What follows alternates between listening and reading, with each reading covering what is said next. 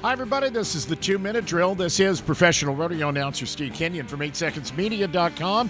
Today's program is being sponsored by the Justin Boot Company, the standard of the West since 1879.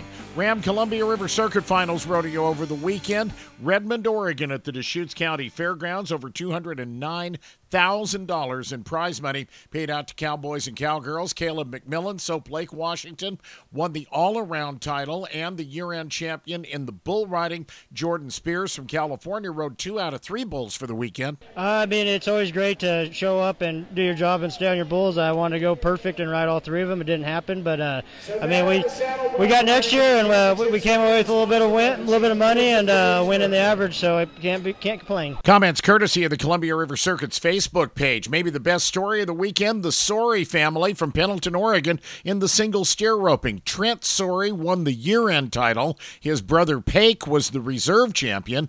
Their dad, Tom Sorey, won the average at the Columbia River Circuit Finals rodeo. Colton Clements from Idaho won the year-end title in the bareback riding. Austin Foss from nearby Terrebonne, Oregon, won 2 go-rounds outright, split the third round, won over $9,000. Garrett Rogers from Oregon, Tyler Worley from Arkansas, the heading and heeling champions in the team roping. Jeff Flanagan and Jake Miner won the Circuit Finals average. Saddle bronc riding, Joe Harper won the second and third rounds, made an 86-point ride in round 3, the highest marked ride of the weekend, won about $7,500, won the average and his 4th Columbia River Circuit title. I'm doing great. I just am so thankful to be here. I broke my back last year, and there was a lot of people that told me maybe don't come back, but with my family and my new beautiful wife, Clay Noel, we are just moving forward and praising God for every day that we get.